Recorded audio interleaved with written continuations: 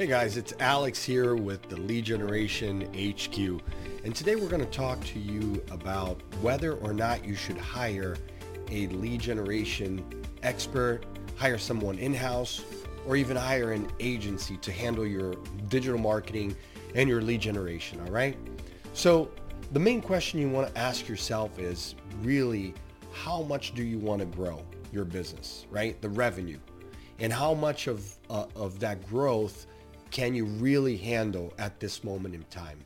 Because it does no good for you to just simply start with a budget or a goal of a certain number of leads if you're not sure whether or not you can actually handle the new flow of leads coming through the system. What will typically happen if you don't address those other questions is that people will come to your website, they will call your business, they'll be ready to sign up to buy your product or service, and you won't be ready. They will get a bad customer experience and they will never come back again. And as the old saying goes in marketing, it's more expensive to generate a new customer than to keep your old ones. So the best thing that you can do before you even think about spending $1 on hiring a digital marketing agency, a lead generation expert, or anyone who's going to help you scale the volume of leads that you have coming through your door, the best thing that you can do is look within your customer database. Then do an assessment of how the customers are going through your pipeline, right? Through that whole customer journey. Every step of the way, from the moment they fill out a form to the support tickets that they send you. Maybe it's a customer service related question. Maybe it's a sales question. Perhaps it's a question with the payment, with the financing. Maybe they're having difficulties with processing the payment on the website. There are just so many touch points throughout that entire journey that you need to answer before you consider whether or not you should hire someone to handle your lead generation campaign. Now, that being said, once you have figured that out and you know that you have a tight system and you've gotten the feedback from your customers and your team that, you know what, we're ready. If we increased our lead volume by 20% or 40%, we know that if those leads came through, we would be able to support it every step of the way without making any mistakes, right? Because again, you're going to invest money into this lead gen campaign, whether it's with an agency or in-house or even a freelancer. So you want to make sure that everything is tight. Test the systems before you open things up, right?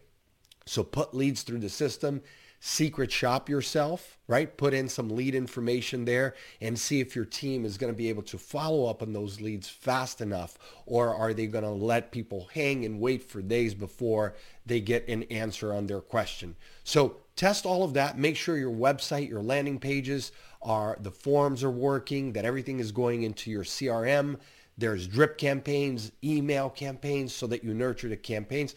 All those are questions that person, the campaign manager, in-house or outsourced, they're going to need to answer that for you. And then once you launch that campaign, everyone in your company, organization, from marketing to sales and customer service, they need to be ready to take on that extra flow of leads that is coming through your system. And that's it. And then just measure the success, the performance a month in, 2-3 months in, and see what happened. If I spend X, we increase the leads by Y, and the revenue and profit from this new campaign is making sense or isn't. These are questions that you're going to talk to with if you have a CFO or an accountant or someone in your company who really cares about the bottom line. Typically the CEO for sure, but definitely in businesses that are a little bit bigger, they're going to have a CFO who cares about the numbers. And then of course your sales manager as well. But again, there's lots of different ways in which you can increase the lead flow by building a campaign and getting your brand and your product out there. But before you do that, what I want you to do is just do an analysis of your entire customer journey and the systems that are in place. Can they take the extra lead flow? Once you're done with that, then we can think about all the different strategies, the hundreds of strategies that we're going to share with you here on the Lead Gen HQ. All right? Until the next episode, I'm Alex Oliveira, and it's been great hanging with you today.